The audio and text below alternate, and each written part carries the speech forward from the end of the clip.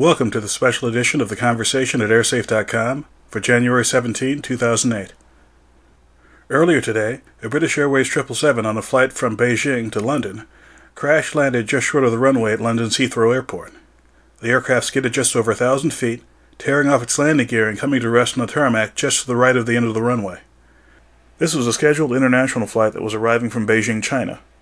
Early reports indicate that the aircraft experienced a loss of engine thrust and electrical power shortly before landing.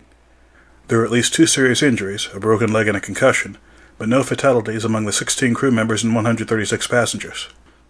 This was the first serious accident for the 777 since it began commercial service in 1995.